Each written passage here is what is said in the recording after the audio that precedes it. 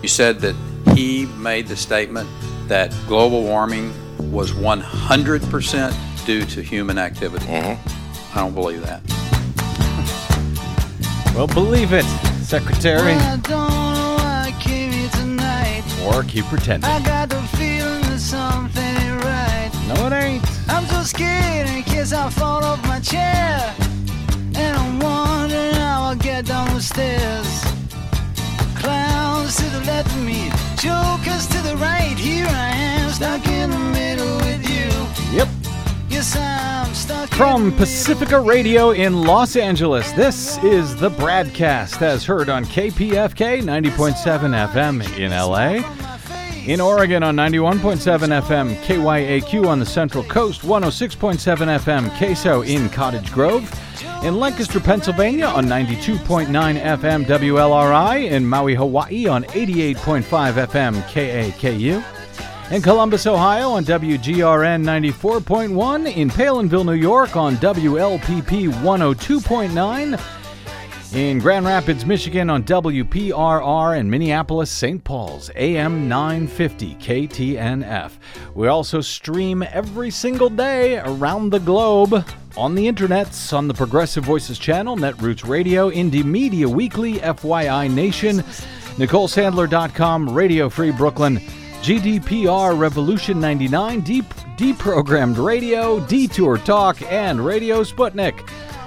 Blanketing Planet Earth 5 days a week. I'm Brad Friedman, your friendly investigative blogger, journalist, troublemaker, muckraker, all-around swell fellow, says me, from bradblog.com. Thank you very much for joining us today. Well, as we got off air yesterday, news broke about a fire that had broken out in Burbank, California, just a few miles from our studio here in Los Angeles, from the KPFK Pacifica Radio studios. And as I later went home to try to learn more, well, this from Associated Press. A wildfire burning Wednesday through a dense Arizona forest has forced thousands of people from their homes, closed a major road, and created a huge plume of smoke over the same area that was devastated by a blaze that killed 19 firefighters 4 years ago. That was the so-called Yarnell Hill fire. Remember that one, Desi Doyen? Oh, yes. Very sad, tragic. Yeah. The fire now burning is around Prescott, Arizona, a mountain city about 100 miles north of Phoenix. So far, the fire has charred 32 square miles, at least as of last night. More than 500 firefighters are battling that blaze. Thankfully, just one firefighter so far has suffered a minor injury. The fire forced the evacuation of some 4,000 residents. As I said, it takes place almost exactly on the 4-year anniversary of that Yarnell Hill fire. And that was cited by Arizona State Senator Karen Fann, who lives in Prescott, represents that area. She says there's still a lot of fresh memories about that. Meanwhile, elsewhere across the western U.S., a fire in the foothills north of Los Angeles was burning right up to homes before the blaze was finally beaten back. 50 homes were put under mandatory evacuation orders on the suburban edges of Burbank. That's where that fire broke out yesterday near the studio as flames raced uphill through tinder-dry grass. Up in Central California, a wildfire destroyed the home of Big Bang Theory star Johnny Galecki on a ranch in the San Luis Obispo area, which reminded me of the Focus on a Star's home. Reminded me back when I used to live in New York City. It was years ago. There was a satirical, I think it was a New York Post that was put out mocking the New York Post way back when, years ago. And the headline was, "Nuclear Bomb Explodes. Michael Jackson and Millions Killed."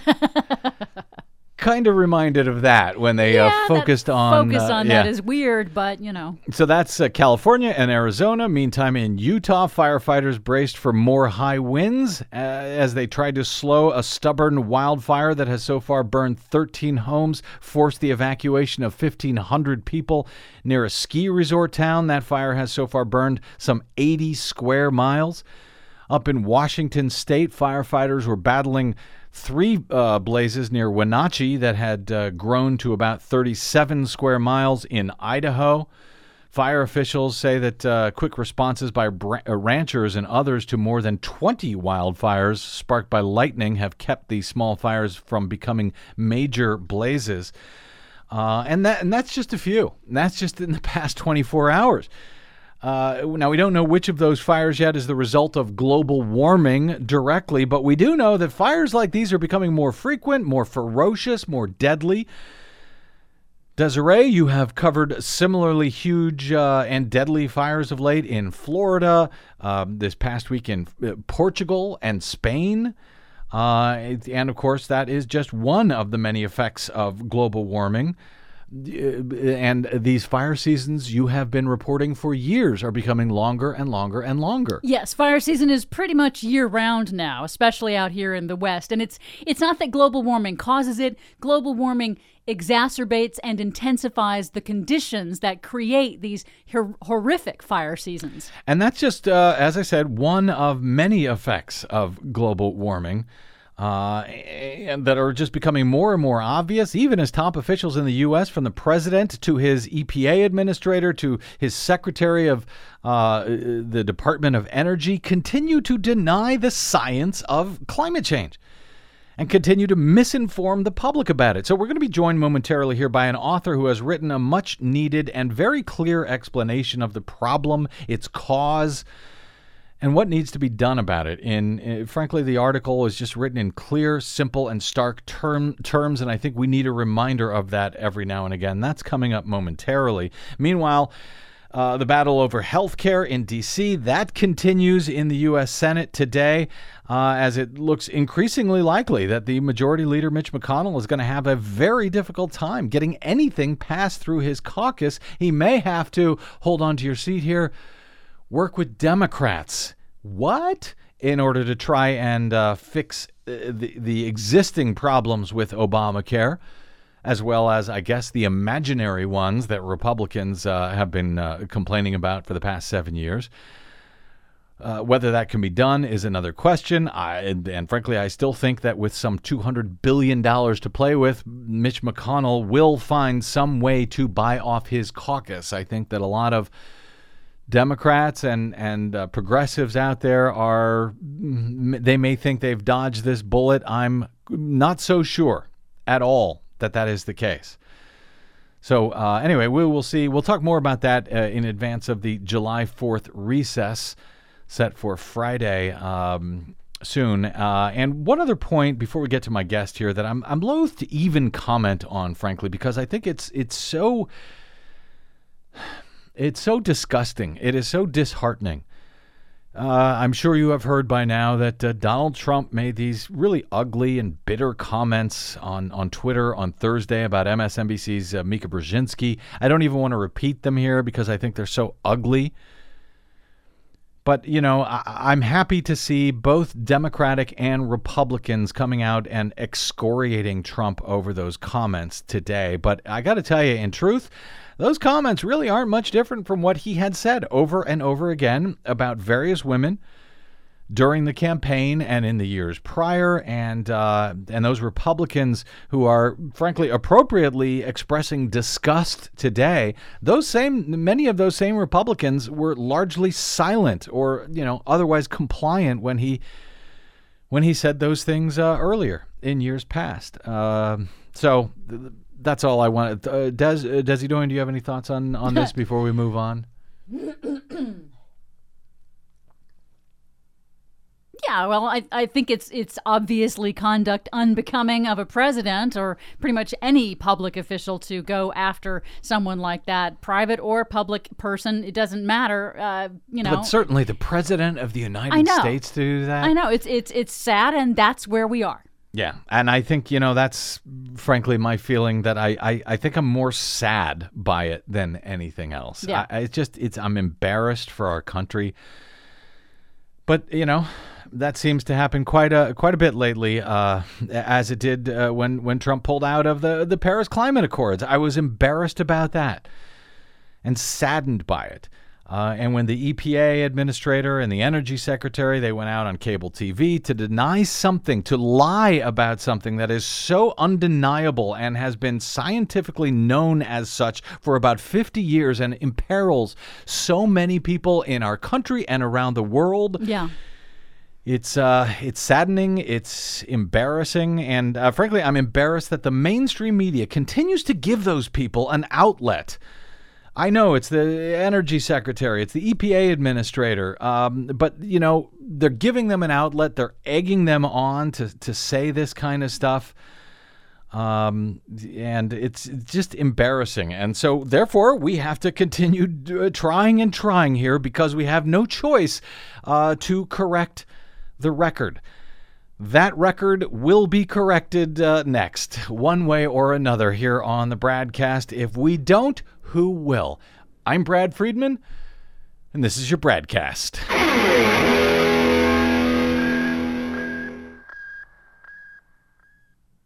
Hey, this is Brad. If you haven't noticed by now, it's no easy feat finding facts, real facts, not alternative facts, over your public airwaves. We try to bring you real facts, truth, and clarity without fear or favor each and every day on the BradCast. But we need your help to do it. If you enjoy the show and or get something from it, please give back a bit if you can by visiting us at bradblog.com/donate. Your support helps Desi and me continue to bring you real, independent, progressive news 5 days a week over your public airwaves. We simply can't do it without your help, and that help is needed more now than ever. Please stop by bradblog.com/donate today to make a one-time donation or, even better, automated monthly support. It'll take you about 60 seconds, and you can rest easy knowing that we'll be here every day making sense of it all, or at least trying to. That's bradblog.com/donate, and thanks.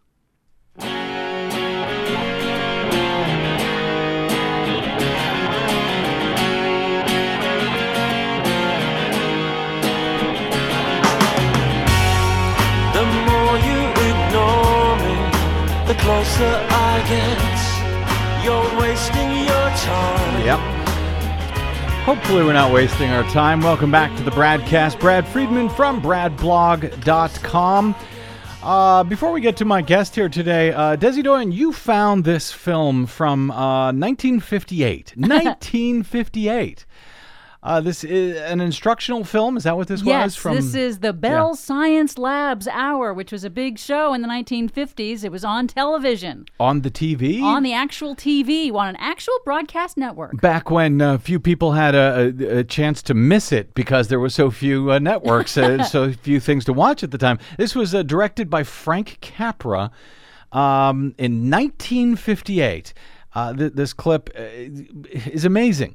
They warned in this clip, we'll play a bit of this, about global warming due to the burning of fossil fuels in terms that are really just on the money as to the same science that we know today. Even now, man may be unwittingly changing the world's climate through the waste products of his civilization. Due to our release through factories and automobiles every year of more than 6 billion tons of carbon dioxide, which helps air absorb heat from the sun, our atmosphere seems to be getting warmer. This is bad? Well, it's been calculated a few degrees rise in the Earth's temperature would melt the polar ice caps. And if this happens, an inland sea would fill a good portion of the Mississippi Valley. Tourists in glass-bottomed boats would be viewing the drowned towers of Miami through 150 feet of tropical water. For in weather, we're not only dealing with forces of a far greater variety than even the atomic physicist encounters, but with life itself.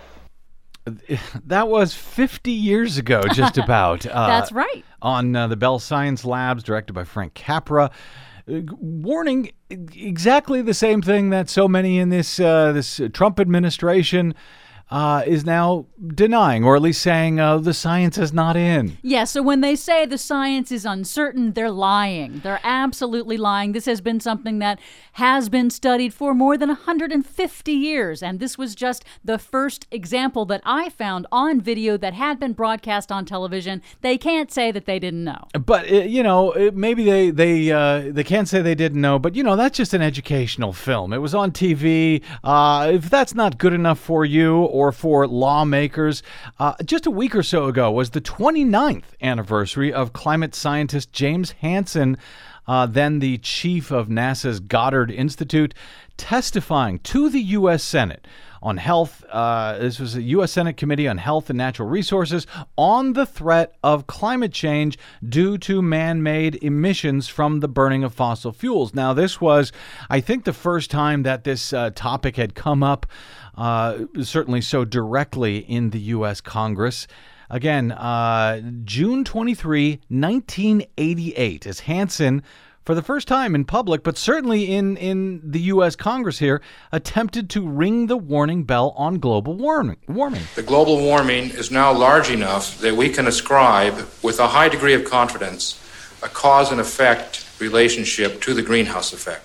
So we move from that film in 1958, 30 years later, to 1988, when it finally makes its way into Congress as testimony from one of the nation's top scientists. Now, incredibly, while few had noticed his testimony way back when, it's nearly impossible to find that testimony even now, Des. You said you looked all over trying to find the audio, and we could only find that one little clip? Yes, to be honest, I have been looking for this clip for years, literally, and it's really difficult to find.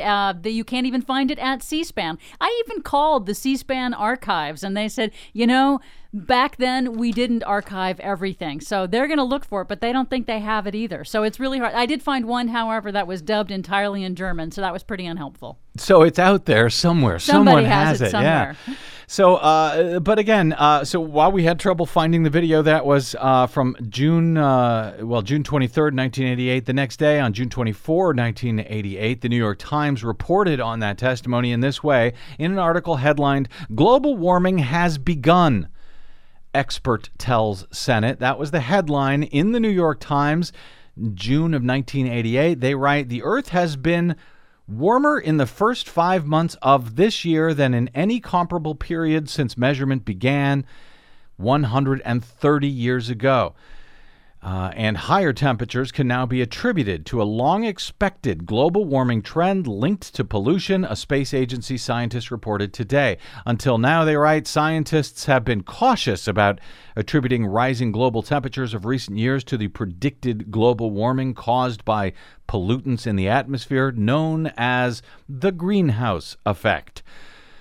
But today, Dr. James E. Hansen of the National Aeronautics and Space Administration told a congressional committee that it was 99% certain that the warming trend was not a natural variation, but was caused by a buildup of carbon dioxide and other artificial gases in the atmosphere. That was the New York Times reporting in 1988. Of course, a lot has changed since 1988, and the science about which Hansen described at the time as having a high degree of confidence has only gotten radically more well-documented since then. Study after study, year after year, as the threat and the certainty of its causes have become clearer and clearer and clearer. And yet, at the same time, over the same period, over those decades, the fossil fuel industry has spent millions and millions of dollars to try and confuse the public about that science. And they've done a heck of a job doing exactly that, particularly after the 2010 Citizens United decision by the U.S. Supreme Court. Money has poured in from the fossil fuel industry to the campaigns of mostly Republicans, but Democrats as well, who have taken the lead in denying the science, the well-documented science of climate change, any way that they can. And that's a task that has been made more difficult by the increasingly obvious effects of climate change, the task of confusing the public. The public is starting to notice, because of these, obvious effects at this point of climate change, both here in the U.S. and around the globe. Nonetheless, the tactics of denial and obfuscation have necessarily changed over the years because of that, but they still go back to an effort to say and do anything to avoid taking responsibility for the fact that the burning of fossil fuels by man is leading to irreparable harm to our planet's atmosphere and the survivability of mankind in that atmosphere in the bargain. It's incredible that we even have to do this show today, but yes, apparently we do. With a global warming denier now in the White House, a man who has described climate change as a hoax perpetrated by the Chinese, who is now attempting to pull the U.S. out of the landmark Paris Climate Agreement, the largest international pact ever struck, with some 200 countries signed on to the effort, which took 25 years to hammer out. It's little wonder that his federal agency heads would be working hard to continue to confuse the public, and that they are able to find fossil fuel-friendly television networks on which to do it. Here is EPA Chief Scott Pruitt, formerly the Oklahoma Attorney General, who sued the EPA more than a dozen times and who was caught copying and pasting fossil fuel industry remarks about EPA regulations in a letter sent to the Obama administration. Here he is about 2 weeks ago or so lying about the science of climate change on CNBC with host Joe Kernan. Do you believe that it's been proven that CO2 is the primary control knob for climate? No, I think that measuring with precision human activity on the climate is something very challenging to do, and there's tremendous disagreement about the degree of impact. So no, I would not agree that it's a primary contributor to the global warming that we see. Okay. All right. But we don't know that yet. As far as we need to continue the debate and to continue the review and the analysis. I agree. When I hear the science is settled, it's like I never heard that science actually gotten to a point where it was. That's the whole point of science, is that you keep asking questions, but I don't want to be called a denier. So, it scares me. It's a terrible thing to be called. Anyway, Administrator Pruitt, I know you don't want to be called that either. Thanks for being with us this morning. I appreciate it. That was CNBC's climate denier host Joe Kernan with climate denier EPA head Scott Pruitt.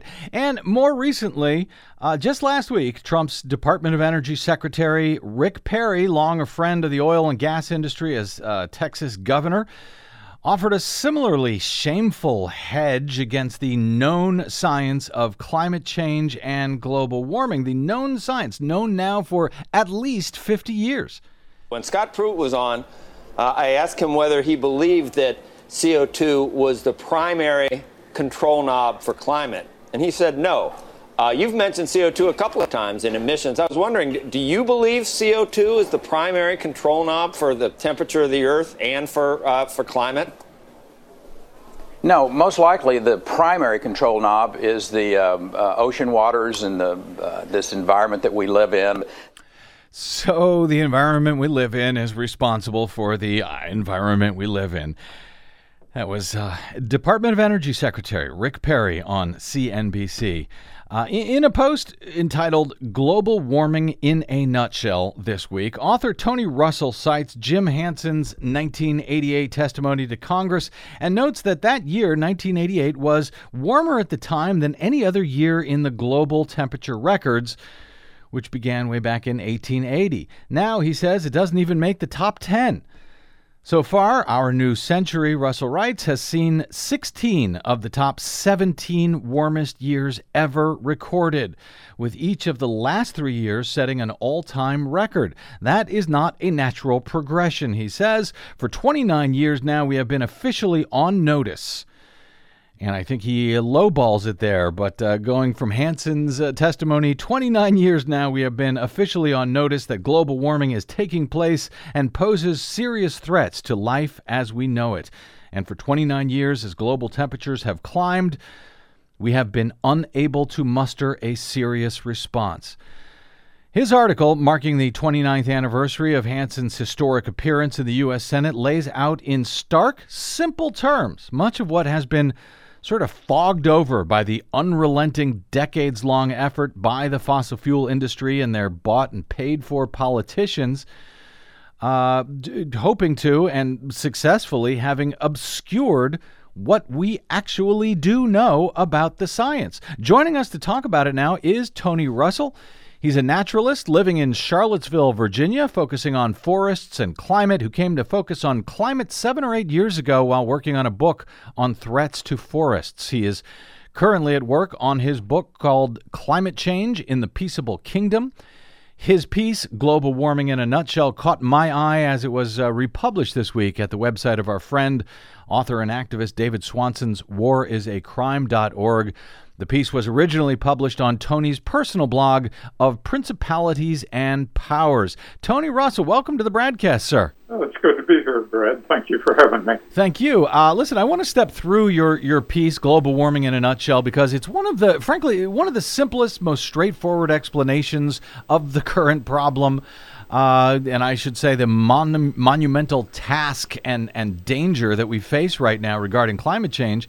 One of the most simple ways of spelling it out that I've come across in a while. Now, we cover a fair bit of climate issues here on the BradCast and on the Green News Report, but I think it's important to sort of get back to the simple basics every now and again, as opposed to presuming that folks actually understand the problem and its cause and how severe it really is and what needs to be done.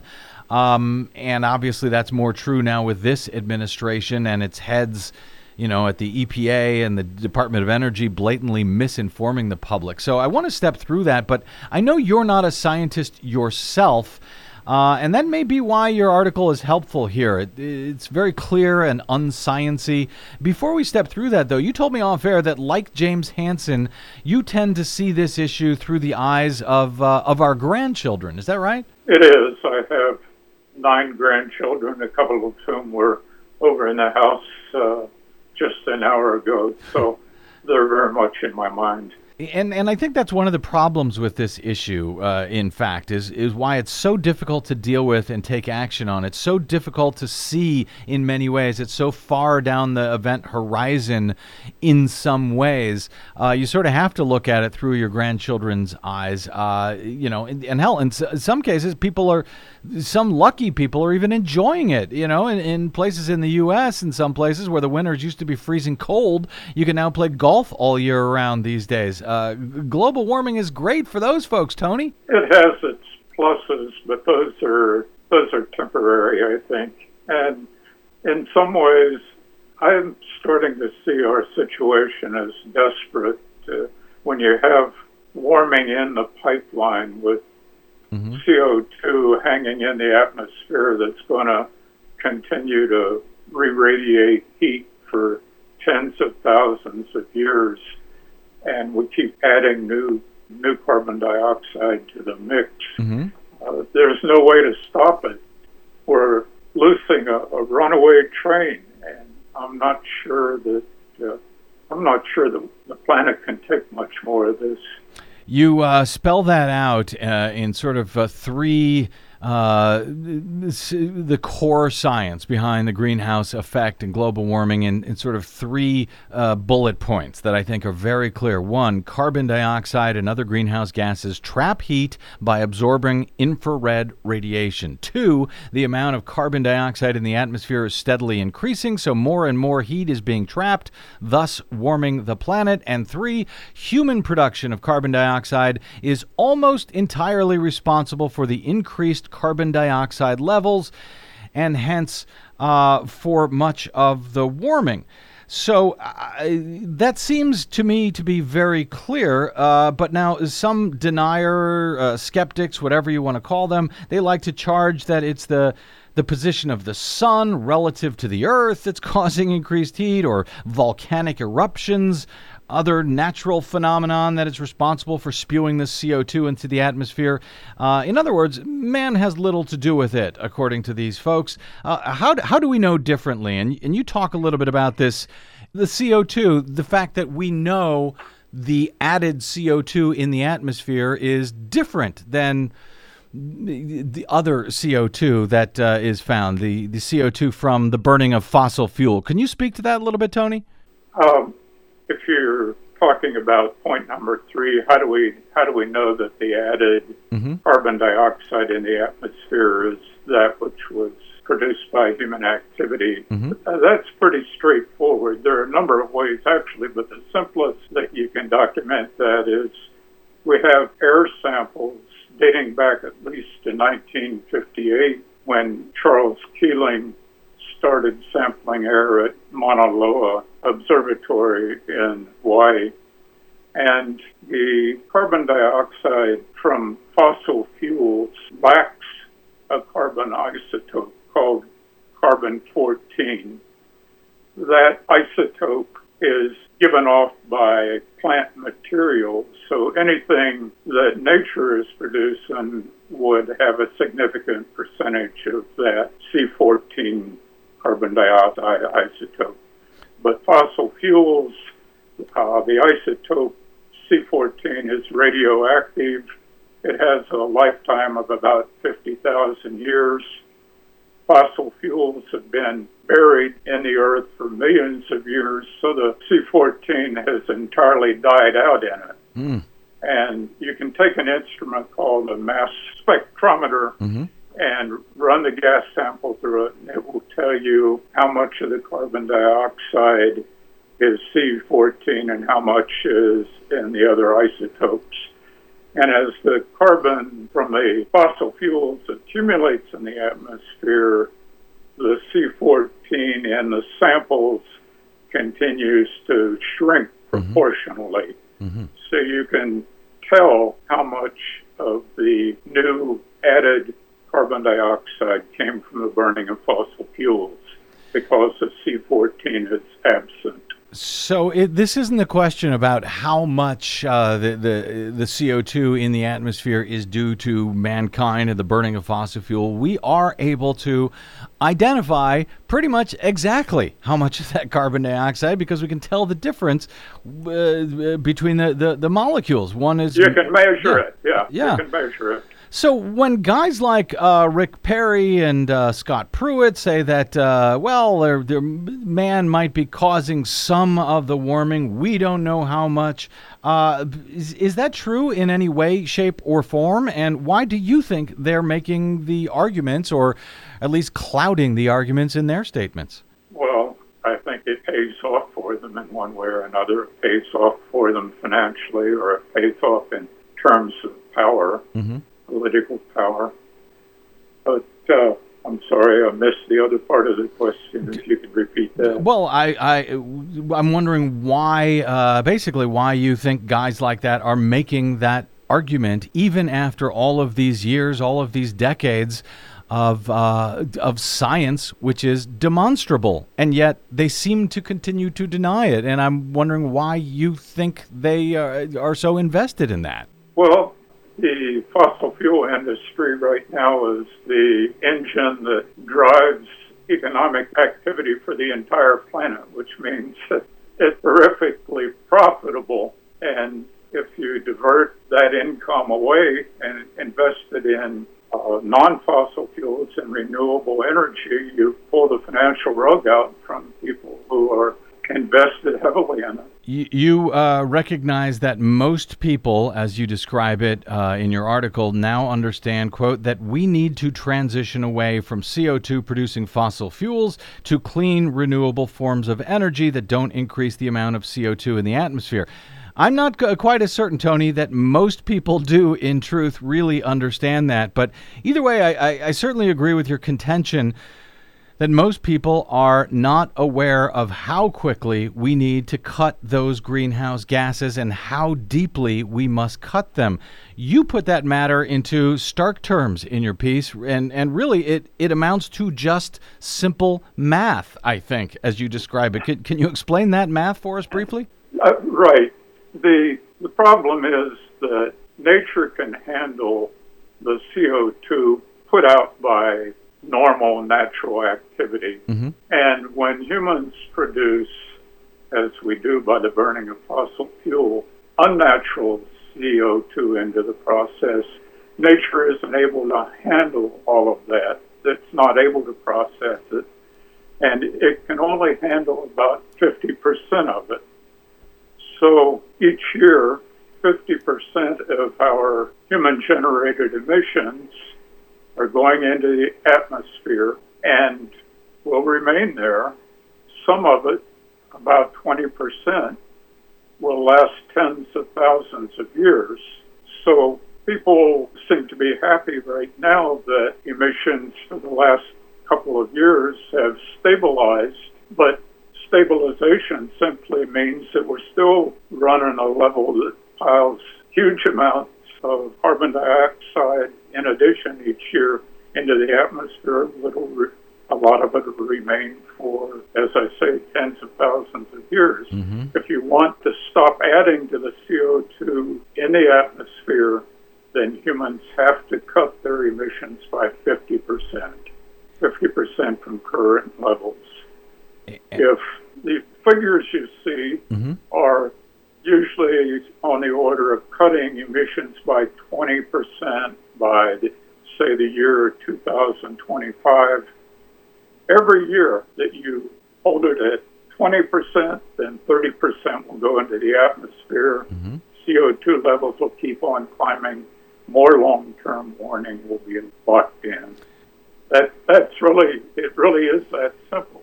It is 50% absorbed by natural processes, and 50% we have to do something with, and even a cut of 20% still leaves 30% in the atmosphere. And I think that's one of the reasons why it's so difficult to make folks understand the urgency at this point, Tony Russell, that the genie here cannot be put back into the bottle, even if we manage to cut emissions to zero.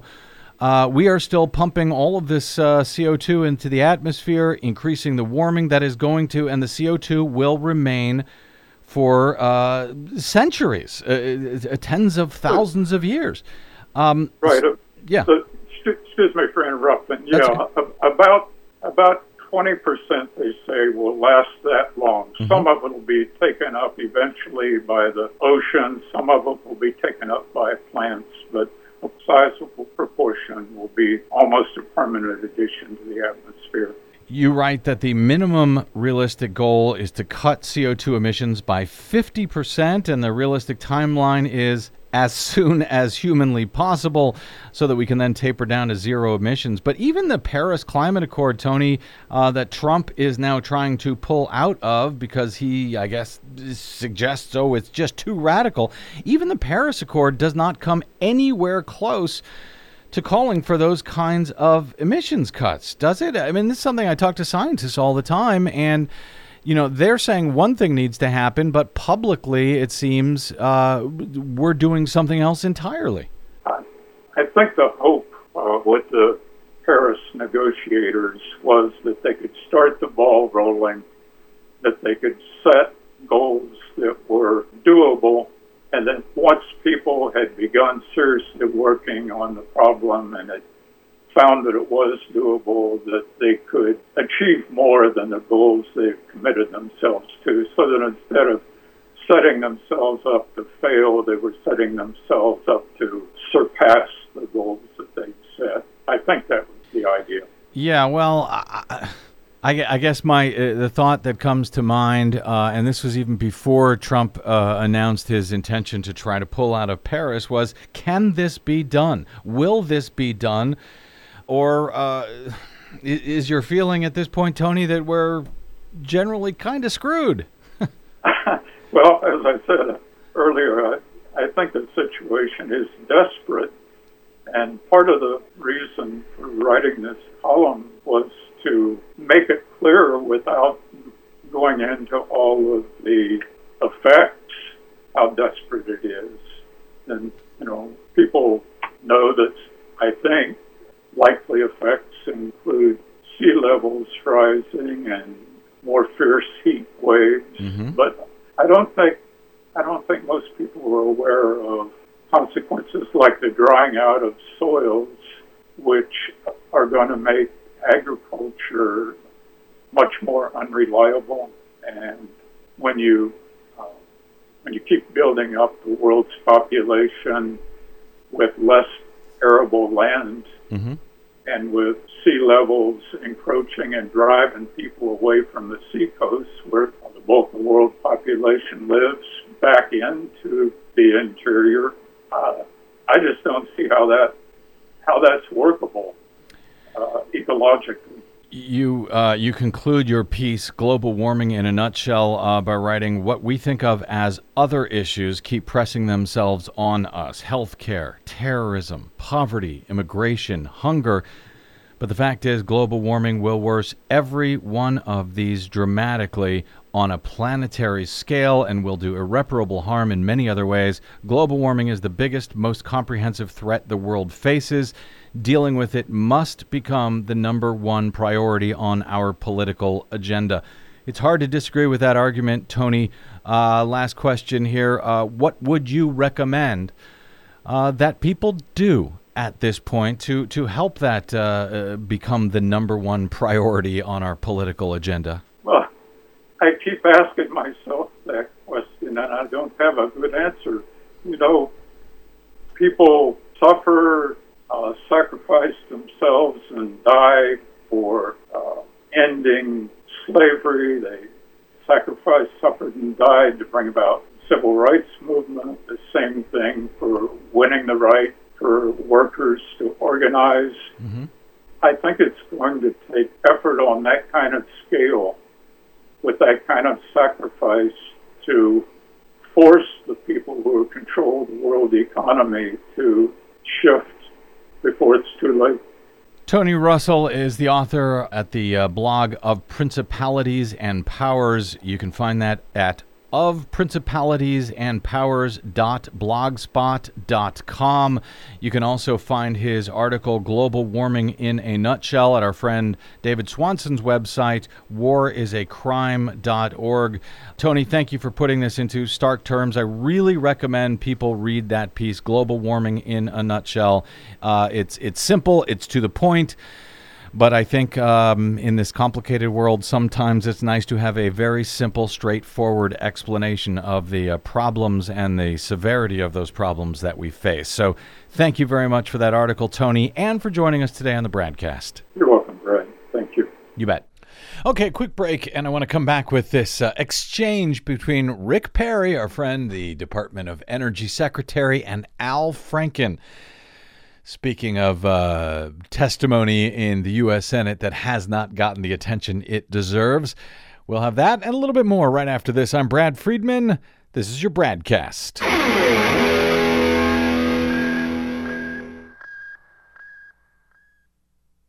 Hi, this is Desi Doyen from the Green News Report and the BradCast.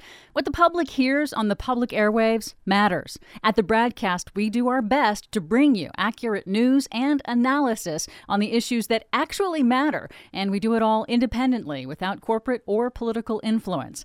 But we can't do it without you, now more than ever. Please help us stay on your public airwaves by going to bradblog.com/donate to help keep us going. That's bradblog.com/donate. And thanks.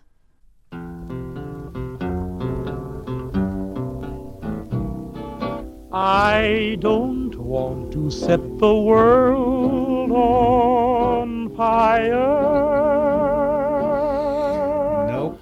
I just want to start a flame in your heart. Welcome back to the BradCast. Brad Friedman from bradblog.com. I want to play this exchange between Rick Perry and Senator Al Franken last week, I think, in the U.S. Senate. But Des, you had a point about Tony Russell's assertion there regarding the fact that natural forces like the oceans and the trees, etc., are able to absorb about 50% of the human-caused emissions of global warming gases from the burning of fossil fuels. Yes, and he is absolutely right about that. You know, when trees, they take in our carbon dioxide, for example. The ocean absorbs our carbon dioxide. However, there was a new study that came out this week in the New York Times. It's you can read the report about it.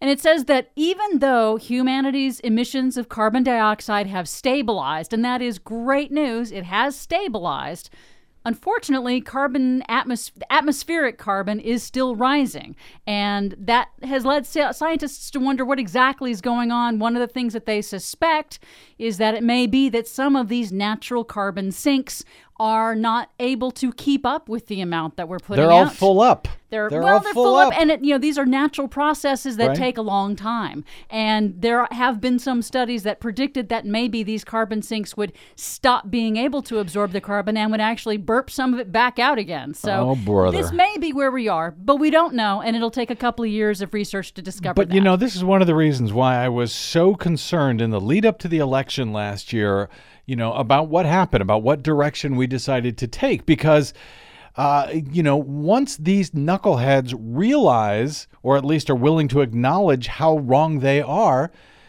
it could well be too late. This, CO2 stays in the atmosphere for tens of thousands of years. And by the time they realize, we need to do something about it to save ourselves, it will very likely be too late. Last week, Energy Secretary Rick Perry, as Joe Rome, Dr. Joe Rome, he's a former energy secretary, deputy energy secretary himself. I think, yes, assistant undersecretary for renewable energy at the Department of Energy during the Clinton administration. We've had him on the show many times over the years. He cites this video where Rick Perry sort of lost his cool with Al Franken, senator from Minnesota, when he informed him that scientists have determined that, yes, humans are entirely the cause of recent warming. Not just most of it, but all of it.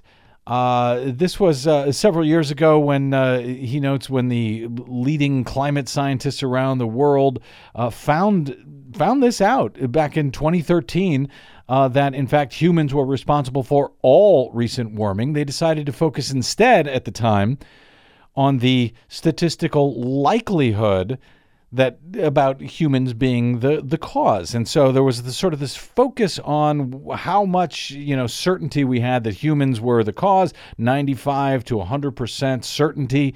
But what got overlooked was the fact that, yes, they did find that, in fact, man is responsible for all of the recent warming that we have seen across the globe. And so it was that part of this so-called debate that Perry had focused on during his recent appearance on CNBC, when he attributed the oceans somehow and the environment itself was the cause for the warming of the oceans and the environment that we played in that previous segment. But here was that exchange between Franken and Perry when Franken pointed out that, yes, even a Koch brothers funded scientist found that, yes, man is responsible for all of the recent warming. Secretary Perry, at your confirmation hearing, you acknowledged that the climate is changing. But on Monday, you were asked on CNBC, do you believe CO2 is the primary control knob for the temperature of the Earth and for climate? And you answered no. So if the climate is changing, and if you disagree that CO2 is the primary driver, what do you think is driving the change? Yes, sir. And I'll finish the rest of that interview for the public that may have not gotten as much coverage as me saying that I did not think that CO2 was the primary knob that changes it. I don't. I think there are some other naturally occurring events, the warming and the cooling of our ocean waters and some other activities that occur. I also said in the next breath that man's impact does in fact have an impact on the climate, and the question is, what is going to be the economic impact for this country? Even an individual as celebrated from the standpoint of his capabilities, the Undersecretary of Energy under the previous administration, Stephen Kunz, he said that the science isn't settled yet. And I asked the committee, and I'll ask you, don't you think it's okay to have this conversation about, the science of climate change? And why don't we have a red team approach and sit down, get the politicians out of the room and let the scientists and listen to what they have to say about it. I'm pretty comfortable that, the what's wrong with being a skeptic, I think, is about something that we're talking about that's going to have a massive impact on the American economy. Well, you said this thing about, you told Senator Coons that we need a red team, blue team exercise to establish climate change. It's my understanding that in a red team, blue team exercise, the blue team makes an argument, then a red team tries to knock it down. And the blue team then refines their argument, and they go back and forth until consensus is reached. But that's exactly how science works, including climate science. Researchers collect data and make arguments. Peer reviewers poke holes in the argument. The researchers respond, and it goes back and forth until consensus is reached. Every peer-reviewed climate study goes through that red team, blue team treatment, and then thousands of studies are gathered into reports, and those reports themselves go through rigorous red team, blue team, and that's the scientific process. You're not the first to do red team, blue team. The Koch brothers hired a red team of skeptics in 2012 in an effort to cast doubt on mainstream science. It was called the BEST Project, and much to the chagrin of their funders, the skeptical scientists found that mainstream climate science is correct. To quote the scientific director of BEST, Dr. Richard Muller, "Call me a converted skeptic." This is in 2013 or 14. Last year, following an intensive research effort involving a dozen scientists, I concluded that global warming was real and that the prior estimates of the rate of warming were correct. And I'm now going a step further. Humans are entirely the cause. Now, if you say that this is caused by the warming of the oceans, the reason the oceans are warming is because they absorb the heat. That's why sea level is rising, because when the water heats, it expands, and also because of the melting of the ice caps. This is not. There's no peer-reviewed study that doesn't say this is happening, and the biggest proponent of this is our military. And they, in their quadrennial review, say this is the biggest threat to our world. The time for red team, I'm sorry, that's what we do every day. That's what scientists do every day. And 100% of peer-reviewed scientists have a consensus, and that is that this is happening. Senator, you said something that caught my attention in your remarks, that the person who had become a skeptic, that a converted skeptic, mm-hmm. and you said that he made the statement that global warming was 100% due to human activity. Mm-hmm. I don't believe that. 100%? Every bit of that global warming? Don't buy it. Well, thank you, Senator Franken. I'd just like to respond to that. That was someone hired by the Koch brothers. Listen, everybody's hired somebody that's got something wrong from time to time, but to stand up and say that 100% of global warming is because of human activity, I think on its face is just indefensible.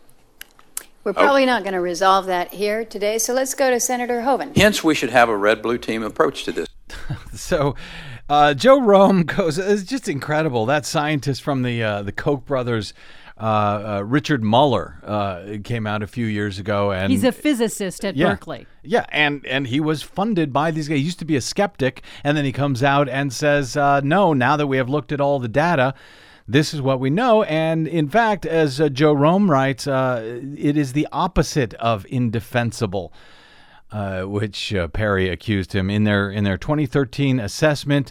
The IPCC's top climatologists, actually the world's top climatologists, concluded that the best estimate is that humans are responsible for all of the warming we have suffered since 1950, and that was signed off on by all of the world's major governments.